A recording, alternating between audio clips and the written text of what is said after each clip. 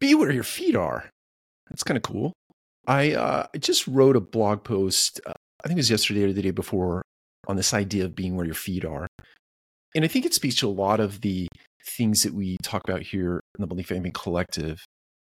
I think it talks about mindfulness. I think it talks about, or speaks to mindfulness. It speaks to being present. It speaks to being in the moment. Be where your feet are. I think we have the propensity as humans to sometimes think back on the past as it relates to the moment that you're in. So you're in a conversation, you're in a process, and your mind is automatically defaulting to everything in history, be it your personal history or history out in the world, to come up with an answer for that particular thing you're dealing with. So you're not where your feet are, you're rather in your past. The same holds true for the future.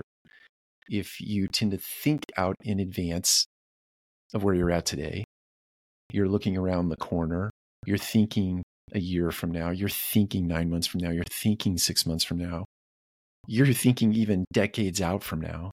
This is the trap I fall into very often. I'm thinking out way ahead of where we're at today, whether at home or in a business setting or in a community setting, any kind of setting that I'm in, I'm always thinking.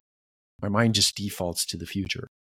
It doesn't really think back to the past very often. It thinks into the future, and that trips me up from time to time. So be where your feet are is a pithy way of saying stop and be present in the moment. Be mindful of what's going on in this moment.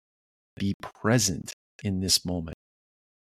To not be distracted by the past or not be distracted by the future, but rather see what is right in front of you.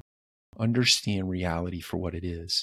If you're dealing with a problem, put pure definition to the problem, pure definition to the issue, and then go about creating solutions for the issue at hand, in the moment, with the people that you are present with, not your mind that is down the road or not with your mind that is stuck in the past.